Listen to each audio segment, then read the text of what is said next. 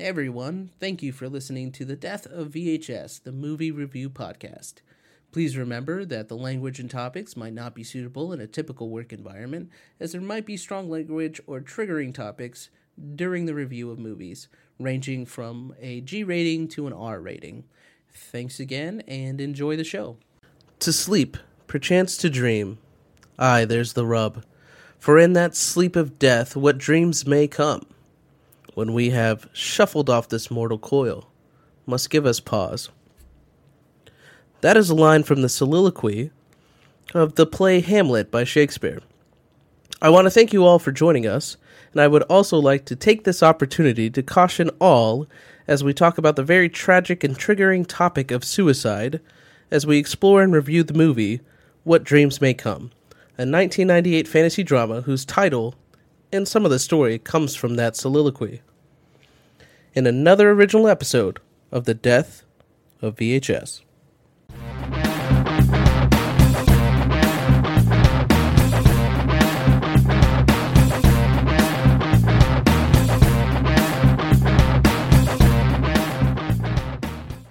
All right, welcome everybody to another fun episode of The Death of VHS, and I will emphasize fun here.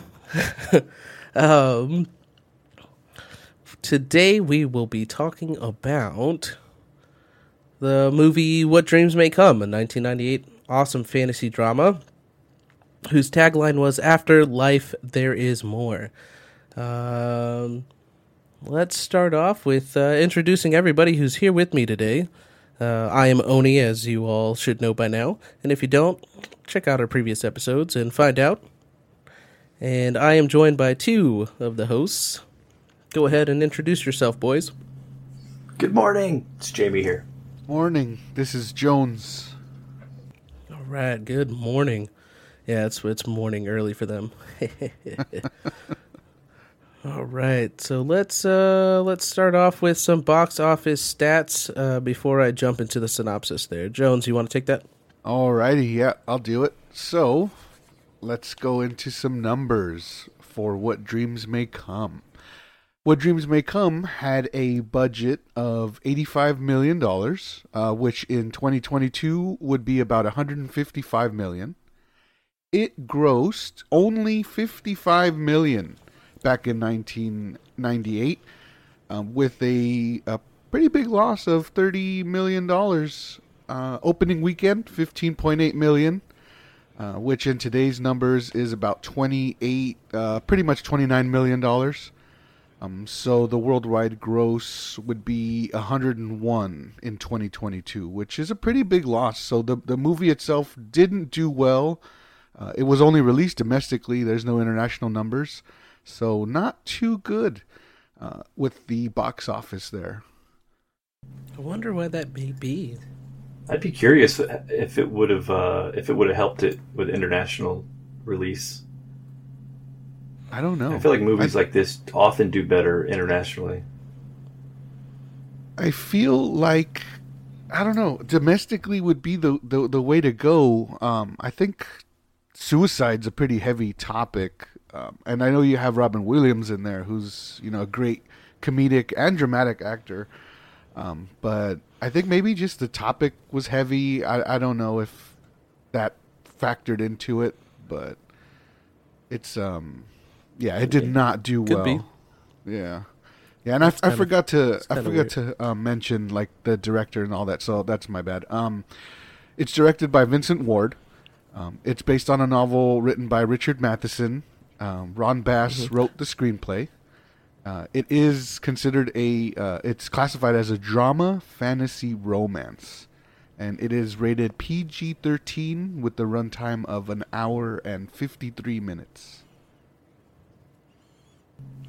Yeah, but like Jones says, it stars Robin Williams, Cuba Gooding Jr., Annabelle Soria, Max von Sydow as well. So, and you might know those names. At least I'm pretty sure you know Robin Williams and Cuba Gooding Jr. Max von Sydow, he's a great actor as well. And most recently, he was Lor San Tekka in Force Awakens.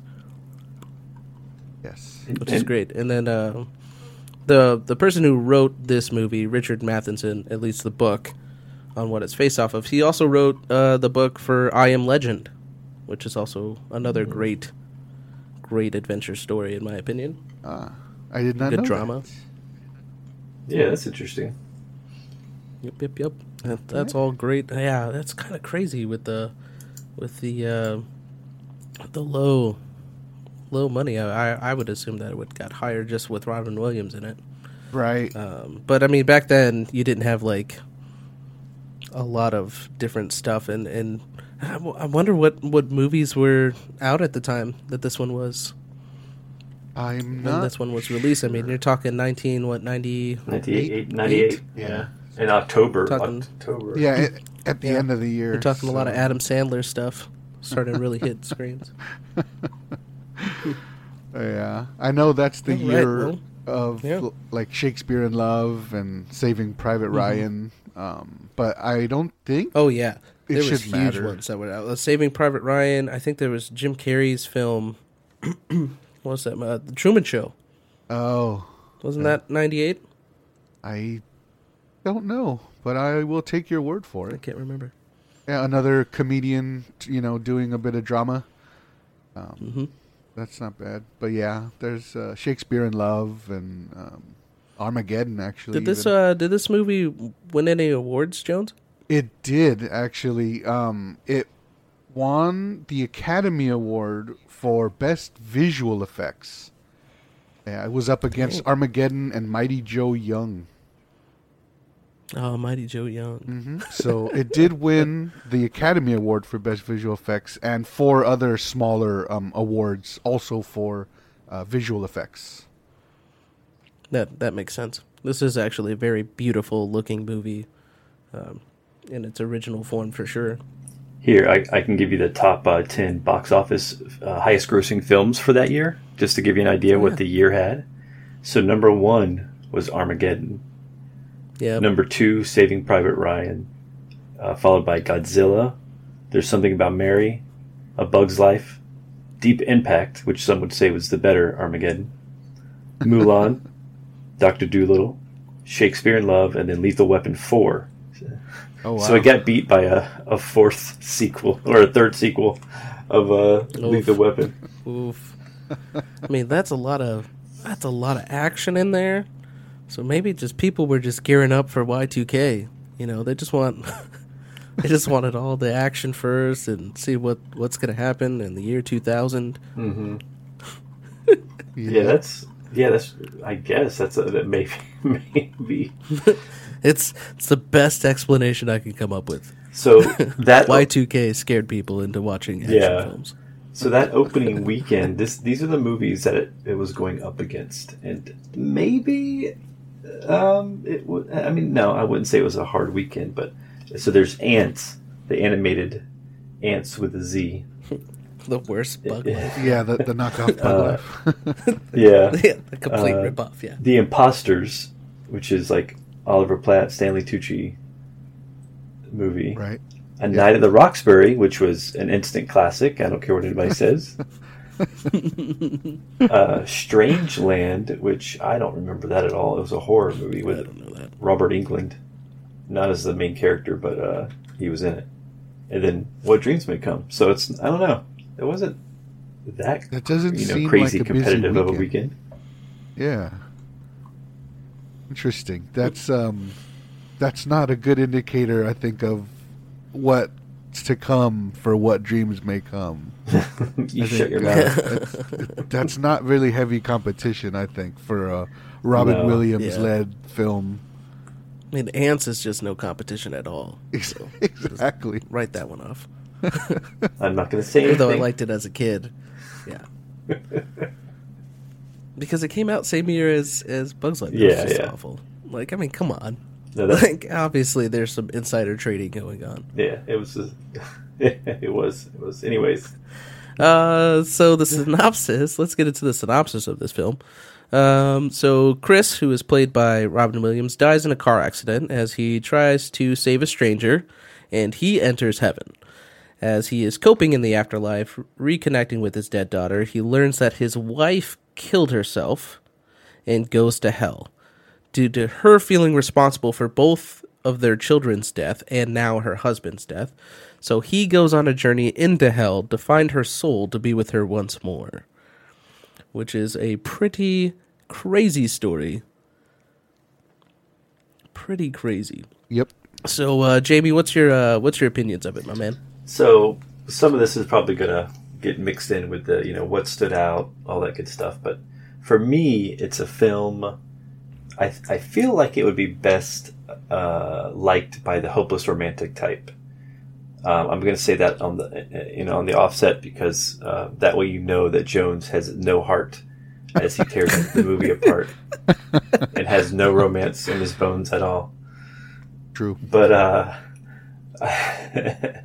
his poor wife. Yeah, I feel like the things that stood out to me the most, the visualization. Even when I first saw it as a teenager, I was like, wow, this is like probably one of the best visualizations of heaven and hell I've seen at that time, at least. And I really liked that aspect of it. And then I really liked, especially because at the time I think I was still affected by a suicide in the family. And so I liked the different take on suicide, which I guess this is probably the thing that also stood out the most to me, which is, and I know hopefully this isn't too triggering for anybody, and I know it's a controversial topic, but I feel like at least in my family, suicide is typically thought of as like a very cowardly act. It's you're not thinking of anyone else but yourself. But then with this movie, she literally lost everyone else but herself. And so it's not quite the same act of cowardice as, it might be if you still have your spouse or your kids around, which is an unfortunate thing to say because we all love Robin Williams and that's exactly what he ended up doing. And it's just like, which even hits you harder as you're watching this movie. It's heartbreaking, the parallels between the film and Robin Williams' later life. But yeah, I thought it was. I liked the take, and it gave a little bit more understanding. And it's almost like, wow, I can understand someone giving up when that's what life has dealt to them. Yeah, it's still, whether you believe it's right or wrong, let's say you believe it's completely wrong, you never ever do that. But when you see just the crap that she went through, losing her husband and her kids, it's like, I can almost see it, understand it. It's almost like, well, I can't blame her anymore. She lost everything that's important. But yeah, that stood out the most to me. And so if you haven't learned by now, I did enjoy it. I really liked it as the hopeless romantic I am. My wife enjoyed it. And anyone who says otherwise is clearly very wrong in this subjective material. Yes, it's 100% subjective. Well. How about you, Mr. Jones? Yeah, let's get the other end of the spectrum.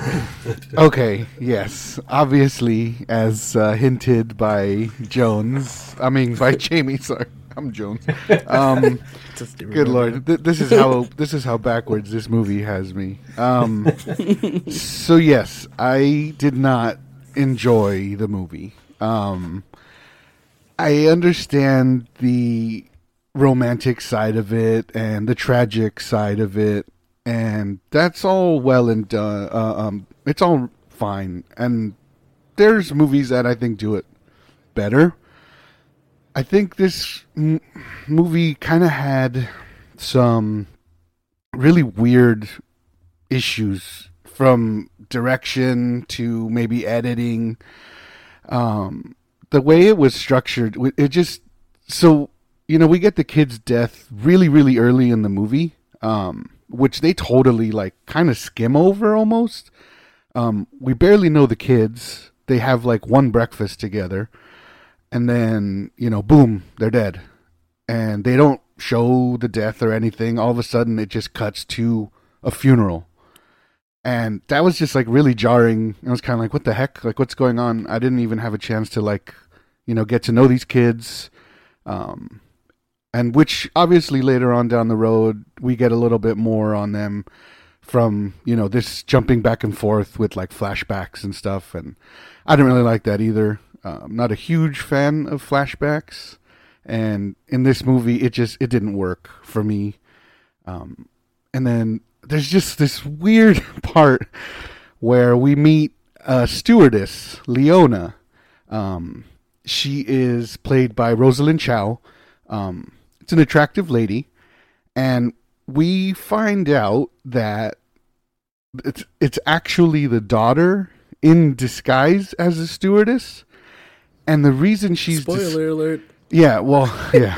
I'm just messing with you guys. No. So, like, this is his daughter in disguise. He doesn't quite know yet, and the reason she chose to appear this way is because her dad smiled at the lady once on a flight and made a little comment about, how Asians are graceful and beautiful. And so the daughter kind of picked up on that. And, in the afterlife, here she is representing herself as this stewardess, Leona, because, her dad is kind of a little perved out on a plane one time. I didn't look like this in the body, We flew to Singapore once, and my daddy smiled at the flight attendant who looked like this and wore this name tag, Leona. It's just really weird and creepy to me. That just seemed totally out of place and just was so odd, and I did not like it. So I don't know. There's nothing there that makes me feel like connected to these characters. And yes, I understand that, Robin Williams and Annabelle Sciorra, they're like soulmates. And, he's doing what he can to get back to his soulmate. And yes, it's very romantic. It's very tragic. But that's really all there is. We have Cuba Gooding Jr., we have Max von Sydow, and we have a really good cast. But it's just not enough to keep me anywhere interested in this movie. And even visually, it's pretty nice. It has some really good visual effects. I will give it that. I'm not sure that it's Academy Award worthy, but obviously it was, since it won the award. But for me, not really. The imagery between heaven and hell was interesting. I do like how they described hell, not as like a place, like it's not really a moral issue. It's more like it's dependent on the person and how they feel about like what's going on with their death. Like they don't know like why, or like that they're dead and like why they're there. They're just kind of living still, but it's a really sad like kind of living. So, I mean, it's interesting. It's good that, if you're a religious type, that if you commit suicide, in certain religions, then that's kind of like, it damns you. So it was cool that they kind of went the route where, the suicide doesn't immediately send you, to hell, and there is some coming back from it. So, it has some, nice things in it, but it's not enough to keep it entertaining, to make it worth watching even. So yeah, from my end, it's not a great movie plot wise, and as a film, it's really lacking for me. But yeah, what about you? I decided to watch Ants. That's what I got from your speech. I went to watch Ants that weekend. That's what Jones did. If you didn't know, 1998. That's what he did instead of watching this movie. Absolutely. That is now historical facts. That is what the history books will show. That's canon. I chose the better of the two, I think. Oh my god. Oh, this movie, man. This movie for me was all types of I agree with both of you, honestly. I really do. Because I agree with Jones on a lot of the elements just seem very rushed. Remember, this is based off of a book itself, so running a synopsis on it and to adapt it to a screenplay, especially for a book of this caliber, which is supposed to be very poetic, is very, very difficult to do. I don't think the screenplay writer did a good job at all. Now, especially because I already hinted this at the intro of this whole episode, is that this movie gets its title from Hamlet, Act 3, Scene 1.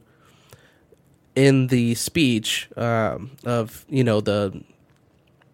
the to be or not to be speech, which is a speech about suicide. It's Hamlet pondering if he should kill himself or not because of all the stuff that's going on in his life at that time, and ultimately deciding not because of the moral religious dilemma. So understanding that, because he talks about how, he's just pondering what stops people from committing suicide as a logical end to all types of suffering, heartache, oppression, political issues. And what he ultimately thinks is the deciding factor of to be or not to be is that what happens to you in the afterlife is unknown, an undiscovered country from whose bourne no traveler returns. He changes his metaphor to have it be sleep, to add the possibility that you're just dreaming.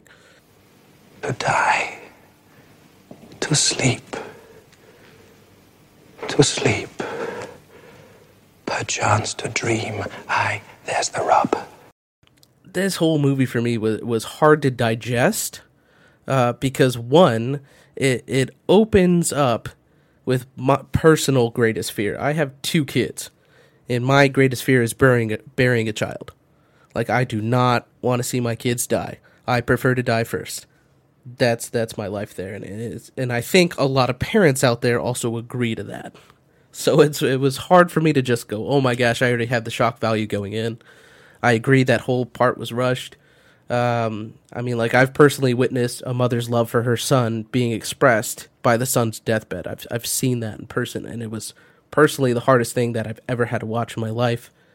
And I think, this movie is not only important to understand its deep message that death, one, is inevitable, but death should not be unnatural.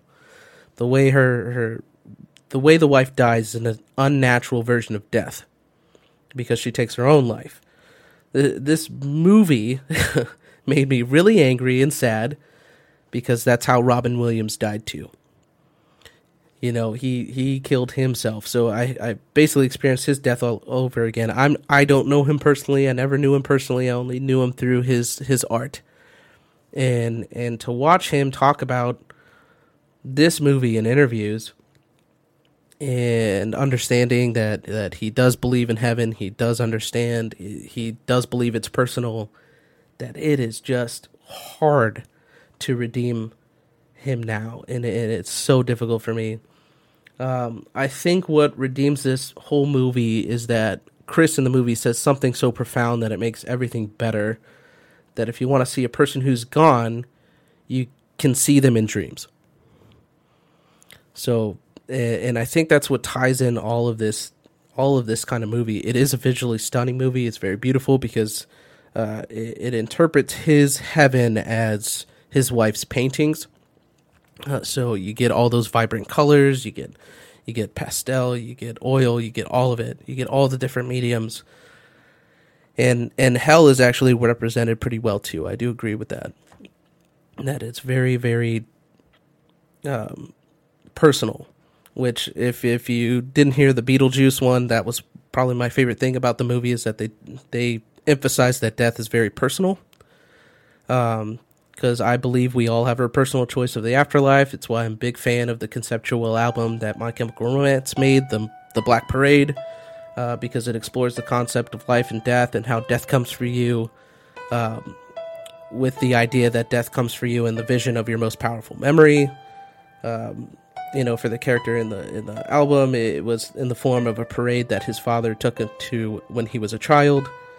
What makes stories like this able to be told over and over and over again is that it's always going to be original. And it's hard to compare a story like this movie to another of the same type of philosophy of what death is like and what happens to you after you die.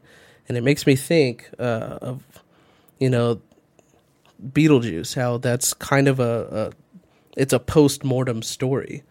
And it is very different from this one, but it's kind of sending the same message. Of course, Beetlejuice is crazy and awesome, right? But it's also a very theatrical piece. And that's why you have to approach these things this way. I do agree the story's rushed. I personally did like the movie.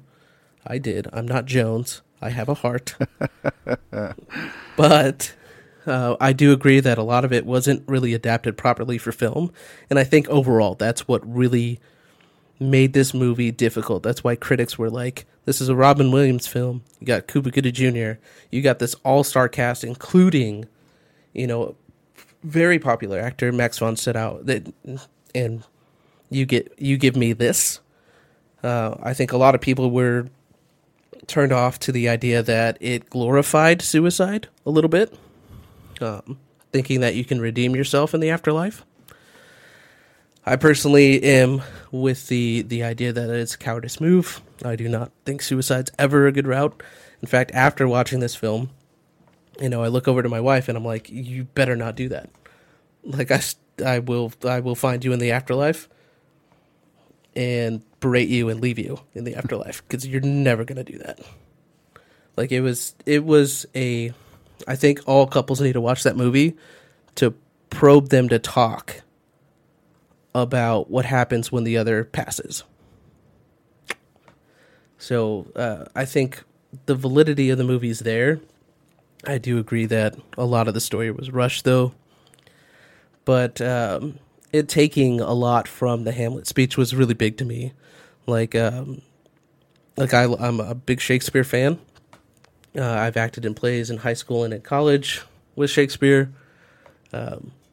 So feeling those words and comprehending the moral dilemma of suicide, I think, is a very difficult topic. And I think it definitely turned a lot of people off from this movie. But I think it's still worth a watch, my opinion. But that's my overall opinion, at least. So for Jones, what stood out to you the most in this film, then? The bad writing, the bad directing, the overall disappointing nature of Robin Williams' performance. A lot of the bad stuck out for me, and that's really what I kind of am taking away from the movie. Is just it was just way too rushed. There was a lack of cohesion. I felt nothing for these characters because I didn't really know these characters. We get a brief intro to Chris and Annie on a lake. And then his sweater vest was great, though. Oh yeah, and the hair. Yeah, I love it, and I appreciate that. Gorgeous. Yes, that's part of the visuals that are so stunning in the movie. But yeah, it's just there wasn't anything that really stood out positively for me, other than Robin Williams being in it, and he's just a fantastic actor, and he did a lot of good stuff. This not included, but. Yeah, for me, what just stood out was I just couldn't get over how bad the movie was. And not only, from a plot perspective, but just, I don't know, it was so... They made some weird choices, there's, random slowdowns, and it just really, every time I'd get this little random slowdown, I was like, what the heck is going on here? This is like a Zack Snyder movie, but, romantic. And I wasn't into that. It was really choppy. Yeah, and they made a lot of choices that I personally wouldn't have made. I'm not a filmmaker, so maybe I'm in the wrong. But it didn't appeal to me as a very good movie. So that's really what stood out to me. I was seeing a lot of the parts that weren't working. That were all bad. Yeah. So I just wish we would have gotten a little bit more background on the characters. Why are they so in love? Why is she his soulmate? Soulmate. It's extremely rare, but it exists. Sort of like twin souls tuned into each other. Apparently even in death. You know, what is it that is really connecting them? Who the heck are these kids? Something, you know, to make me want to fight for Robin and going and getting his wife, other than it's his wife and it's the romantic thing to do. Like, give me something. Yeah, he really chooses the wife over like everything. Yeah, the wife over the kids, over himself, and because he found his kids. Yeah, in the afterlife, and he's like, "Nope, I'm gonna go to hell to get my wife." Yeah, and like, it's very. Yeah, I get you. Yeah, and even his cute dog, like he had everything but the wife. Yep. Which, you know, for some would be enough. For him, all dogs wasn't. go to heaven too, so that just that's fact. I'm glad they included that. Me too. Actually, that was probably one of the parts I did like, was seeing right away the dog. Like, oh hell yeah, that's awesome. Where am I? This is the Great Hall of Judgment. Judgment? Oh, not to worry, Charlie. You'll go to heaven. All dogs go to heaven because, unlike people, dogs are naturally good and loyal and kind. Huh. Yeah, that's true. But yeah, sorry. That's what stood out for me. I don't know. I want to hear what Jamie has to say. So obviously the take on suicide was the big standout for me, but there were definitely a few other things. Like I liked, there was a moment when they were doing a flashback when he was visiting her in the I guess the psych ward. And so he's like sticking. Oh, it's when he first died. So not that part. So when he first dies, he's like sticking around. You know, he's like talking to her constantly, saying, "I'm here, I'm here, I'm here." And the other character, what's his name? Albert is trying to tell him, you know, you're kind of hurting her. Don't stick around. But I feel like most of us would be like kind of in denial or not wanting to leave. Especially if it's something so sudden. Of course you still want to see your loved one. But there's a moment when she's at his gravesite and mourning him still, and he's like, "I'm still here," and he goes like to touch her, and since they're connected, she kind of feels it, and she screams out loud. Don't worry, baby. I'm not leaving you alone. I'm not going anywhere.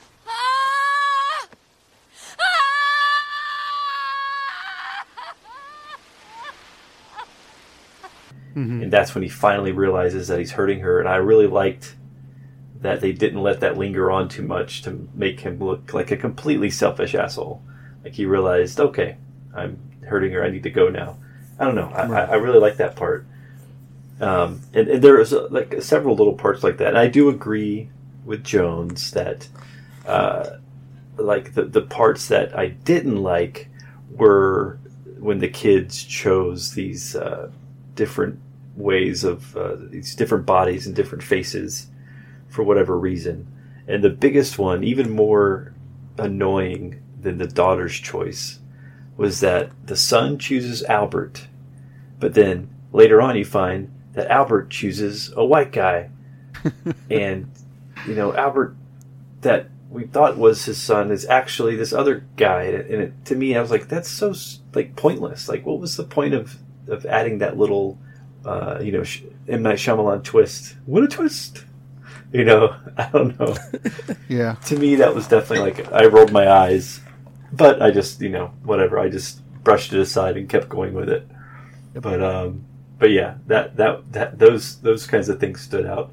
I would say we're not to the favorite part of the movie yet, so never mind. I will say though that I do feel like this movie was another one that showed off, like when Robin Williams was a doctor and he was with that little girl in the room, like his patient, at the painting. I feel like just his facial expressions, it always reminds me how like he can come off as like crazy, manic, hilarious, but then super, super caring and like genuinely caring. Like if he was ever my doctor, and I had a lot of doctors, like I would just trust him immediately with whatever he, you know, and like him and love him immediately, I feel like. And that was one of the things that drew people to Robin Williams, and then he can do movies like, was it 1 Hour Photo, where he's a complete psychopath. Yeah. And he hits the spectrum hard. Yeah, it's crazy how just his, like, the way he uses his eyes and his mouth is so intense. But anyways, those things definitely stood out to me the most. Okay. How about you, Mr. Oni? Yes. Yeah, I think the big thing that stood out to me is just that it was visually stunning. Like, honestly, the whole film was the costumes, the sea of faces, the effects, like, all they did was really, really great. And it really stood out to me, just the visual of, and the contrast between the two areas. I think that, I mean, even him in the Sea of Faces, seeing this guy that he thought was his dad. Sorry. Son, welcome, son. Papa? Son. Papa. You're Klaus. Welcome. No. Welcome. You're not my dad. Sorry. It's all right. They never come. Don't worry, it's only a matter of time.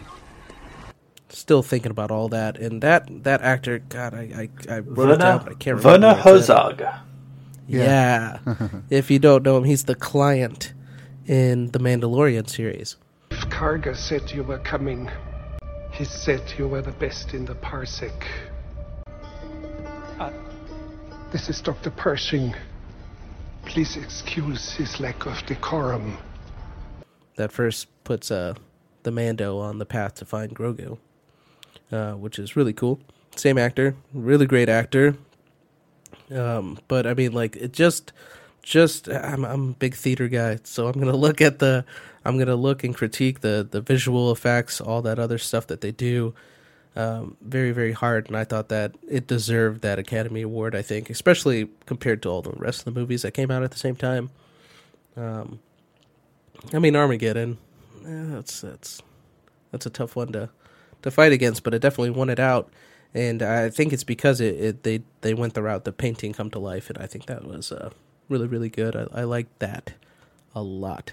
That stood out to me the most. It was just how beautiful the movie was, how they, especially in the scene that you were talking about, Jamie, about how, he's not accepting death.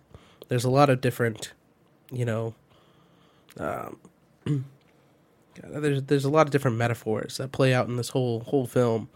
A lot of different connections to how we feel, and watching him like walk down the tunnel and there's a light at the end of the tunnel. Like, all those little visual cues that kind of stimulate our mind when it comes to the movie. Like, that's one of those things that you'll miss if you just reach for popcorn and look away, That's why you have to be practiced like me and just reach with your hand. Keep focused on the movie. But I mean, it's one of the films that you're going to need to watch twice to get the overall message and understand it, but also to see all the little things that they put in the movie. Mm-hmm. The one thing that did stood out to me, and this is what our rating system, so I'm going to spoil it early, is that there was a rabbit that he had in the doctor's office. Like, a wild rabbit. He said it was wild. Like, that stood out to me the most because it just didn't make sense whatsoever. We've given her MRIs and... Whoa! Wild rabbit, watch out. Like I agree. There's a lot of stuff in there that just didn't make sense. Right. So our rating scale today will be wild rabbits because it just made no sense to have whatsoever in the movie. It stood out real hard. But I think that's gonna dive into what the favorite part of the movie was, and for me, it when he first accepts death and he goes to heaven and everything is paint. It's visually amazing to see, but it also reminds me of my personal favorite Robin Williams film, the movie Hook, in the scene where they have to pretend food fight.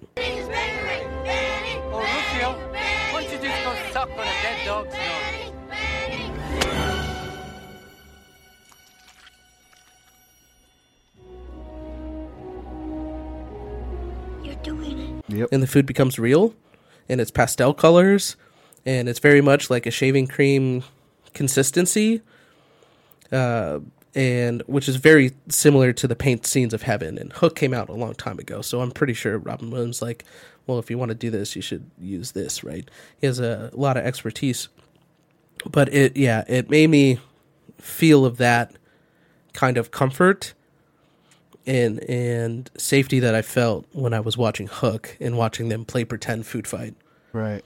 Because I see the same kind of effect that they used to generate that. Like when he carves the hole in the wall to expose more of Heaven, like literally it was like shaving cream being just carved through and dropped through. Like it was, and the colors that they used was really great. Yep. Yeah, I will. What about you guys? I'll go ahead and say that it is, yes, a very visually interesting movie. So that's probably my favorite part as well. Visually, it does things different than the same movies of that year. So I understand why it won the award. I don't really agree with it, I guess, because even though it is visually interesting, and maybe it's because I'm seeing it from the lens of 2022, it just didn't really like stand out, like, I don't know, from a technical standpoint, I guess, which all what they did for 1998, I guess it is really, great comparatively, because, Armageddon's a lot of just, computer graphics, outer space stuff, but, this had the paint, like you said, when he carves through the wall, that was all very, very nice. It was well done. So, it is visually an interesting movie. But that's probably my favorite part. And obviously I didn't like the movie very much. There's a lot of least favorite parts, but the one that comes to mind is the daughter that I mentioned earlier. Yeah. That whole scene was just like, what? Yep. Like, come on, man. So his kids are just liars in the afterlife. Like, why are you playing these stupid games? I think the big thing about the daughter, though, to give it a little bit of context, is that she never got to grow up to be what she wanted to be. And in that moment, that's why she remembered to be the stewardess. Yeah. Because her dad said that they were elegant, and that's what she wanted to be. She wanted to grow up to be an elegant woman. Yeah. Yeah. So, but, yeah, no, I agree. It was still real creepy. Yep. Any parents out there, your kids pick up on things you wouldn't even imagine. So you got to always watch. Good lesson to learn. Absolutely. Even in the afterlife, they remember. Yeah, kids never forget. What about you, Jamie? Okay, yeah. There's like so I have a favorite quote, and then I have definitely my least favorite things don't add up moment in the movie. So my favorite quote was when Robin Williams was being, I think they had arrived in hell at the house where Annie was, and the real Albert, not the fake Albert, played by his lying son, tells him, that he doesn't understand, he can't stay in there very long, and his honest, like, gut reaction was Robin Williams was to say, it's not about understanding, it's about not giving up. And I've always loved the idea of not giving up in just a lot of things in life, even though I've certainly given up many, many times in different aspects. But I feel like, I like the quote because it's, just something you could put on your wall and go, yes, I'm not going to give up with whatever goal I have for today or tomorrow. But then it also hit really hard because Robin Williams did give up. And it's like, you're seeing him say this, but then not follow through with it so many years later, and it really hurt. Because, yeah, like all of us, so many people in the world loved Robin Williams and everything he did. And that one just hit really, really hard. And it also linked into an odd fact that when he first arrived in heaven and he sees Albert out on the water, Albert talks about, hey, the last time you saw me, I was 63 and laying on the table with cardiac arrest or whatever the exact quote was. And then Robin Williams committed suicide at 63, which is crazy. Yep. Oh. Mm-hmm. But anyways, but to move on to another somber moment. So when Annie commits suicide, and Robin Williams is already in heaven, and fake Albert comes along and says, you know, I have something to talk to you about, and you're not going to like this, blah, blah, blah, blah, blah. He tells them, and they go through this moment, and then Albert goes, I didn't see this coming. And you're like, wait a second. There's a flashback that clearly shows Annie already tried committing suicide after her kids died. Mm-hmm. Like, what do you mean you didn't see this coming? You've been, like, I don't know. That didn't add up to me. Like, that's stupid. Yeah. Of course you had to have seen this coming. She literally already tried it. But, I don't know. Maybe that's, you chalk it up to, like, well, he's a dumb teenager, so of course he's not going to put two and two together. I don't know. Yeah. But yeah. I guess you could write that off moment. as him being a kid, technically. Yeah. Or just bad writing. Yep. Exactly. Yeah, one of those. Those are the two options. Yes. Oh, and I then... think, go ahead. Oh, I was going to say the thing you mentioned when he fell into the painting of heaven and he held the the icing and it reminded you of Hook. I had the exact same note.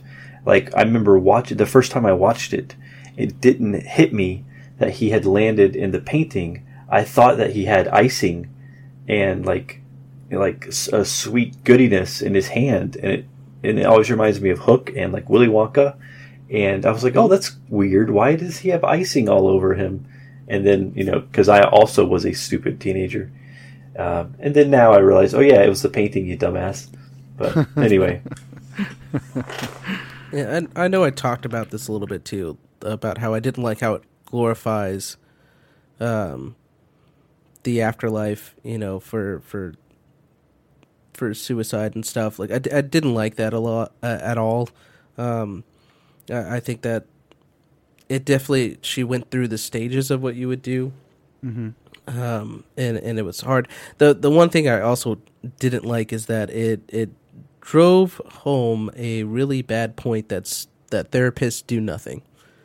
And it only redeems therapists at the very end when you figure out who the real Albert is, because after he mentored Chris, Robin Williams' character, as a doctor, he became a therapist. And that's something really, really small that you see at the end, because it's a big reveal of, like, I'm your real mentor, and it only redeems them at that moment. That, because when she's like writing in her journal saying, like, this is stupid, my therapist told me to do this, and it's not going to work, he's an idiot. And then, you get to the end where even Robin Williams' character thought therapist was stupid too. But then he's like, no, I became a therapist because I want to continue to help people, but in a different way.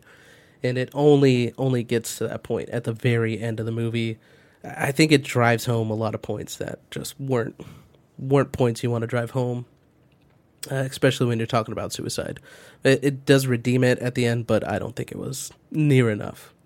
Like, that's just a subliminal point that you're driving, is that therapy is dumb throughout this whole movie, and then you're like, no, it's okay. But you, like, say it in a whisper. Like, that's what that was. Right. I didn't like that. But it'll bring us to our next topic. Could this movie be remade today? And I think that Jamie should go first. Oh boy. Well, sure. I don't think. I think the most controversial things were, the changes in race for no apparent reason. Like, it was just not necessary, but I don't know. It was just weird. Like, why Albert wanted to become an old white man. I think he said because, like, why live in the past or something like that? You got to leave the past behind. But it was just to me, it was just very odd. Like, it just seemed completely unnecessary. So I feel like today especially, that would be a clear whitewashing. Like, very specifically, actually whitewashing. For no good reason. But other than that, I mean, that's just a very minor detail of the movie. Other than that, they could probably do a better writing, do a better version, especially, considering what was Denzel Washington literally just did a Hamlet movie. Mm-hmm. So, and I think it did fairly well for such a serious, movie based on from Shakespeare. So I think with some better writing, it could be made and maybe get a wider audience. I mean, I don't see why not. What do you think, Jones? I think it could. I think, it's been around for a while, this sort of tragic love story. I think it could definitely be remade.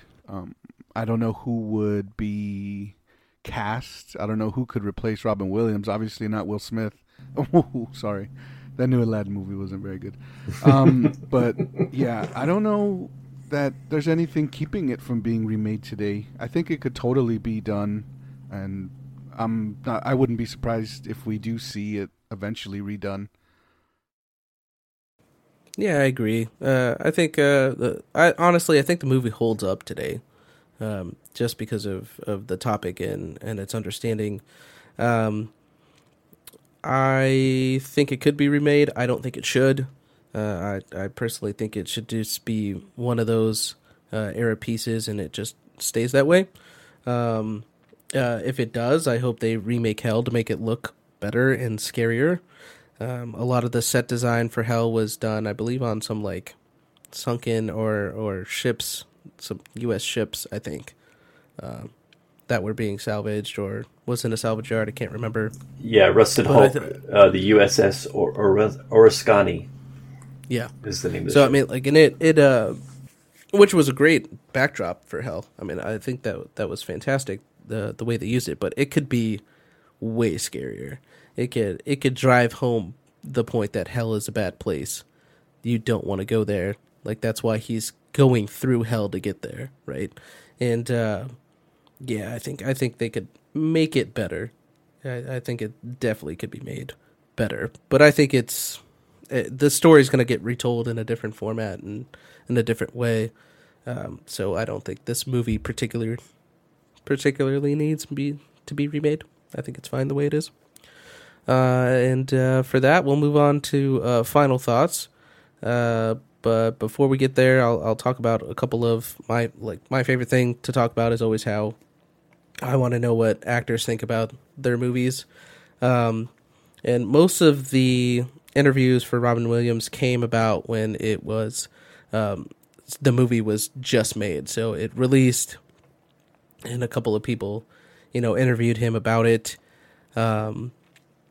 In a interview with Jimmy Carter in 1998, and of course the link will be in the description below. He spoke about how he really wanted to be in Saving Private Ryan, as he was friends with Spielberg at the time, and that was a big movie then. Robin speaks on Peter Weir and how his control of Jim Carrey in The Truman Show, because they were discussing the transition from being in a comedy role, and then come to drama, like how that is for comedic actors. And so Peter Weir in The Truman Show, he directed it and was trying to, he talked about his control over Jim Carrey, and Robin Williams is like, it's not control. The Peter, on how he approached Jim, was that, and other directors do this when directing a comedic actor in a dramatic role, Peter uses his intelligence and connects with the actor on their level and makes them take chances and gives them opportunities to dial it back in performance. So, there's a lot of takes that go on with it in those scenes, and he speaks about how it's more concentration for a comedy than it is a dramatic role. He's Robin Williams' big push for it, and one of my favorite quotes by him is he quotes the old adage that dying is easy and comedy is hard. And I really like that, because a lot of people were pigeonholing, Robin Williams, Jim Carrey, those type of actors in comedic roles and not giving them really dramatic stuff. Even though you get Patch Adams, and Patch Adams is funny, it has a lot of funny to it, and it gets dramatic. But I mean, you get those dualities, but this one's it's full drama, start to finish. And I think Robin Williams does play really well in it. That's kind of my thought on it. And in another interview with Bobby in 1998, again, link below, he talks about how unique the film is and how powerful it was. and he talks with the host on the idea of hell and heaven, and reinforcing the idea as personal. And I really like that Robin Williams thinks about that. He did say that his idea of hell is a nightmarish mosh pit of damned souls. Not a lot of demons, but that's what he thinks hell is, and he's experienced that in his nightmares. And in that particular one, I know he talked about it in a different interview that I couldn't get to in time, but he didn't really state his idea of heaven, even though he was asked. He spoke up on, like, you know, it would be good to see his dad and accepting him for an actor and not a welder. So you get that sense that he had a lot of pressure from his dad, which is, I think, a universal kind of concept. But I mean, yeah, my final thoughts on it is that it's what it is. It's a heavy topic. I would say go see it. And personally, like I said, we're going to give it the rating system of Wild Rabbits. I think it's a 3.5. 3.5 Wild Rabbits. That poor 0.5 rabbit was cut in half, but that poor half rabbit, man. That is my rating for this movie. It's good. It's worth a watch. Maybe not more than twice at most. And couples should watch it.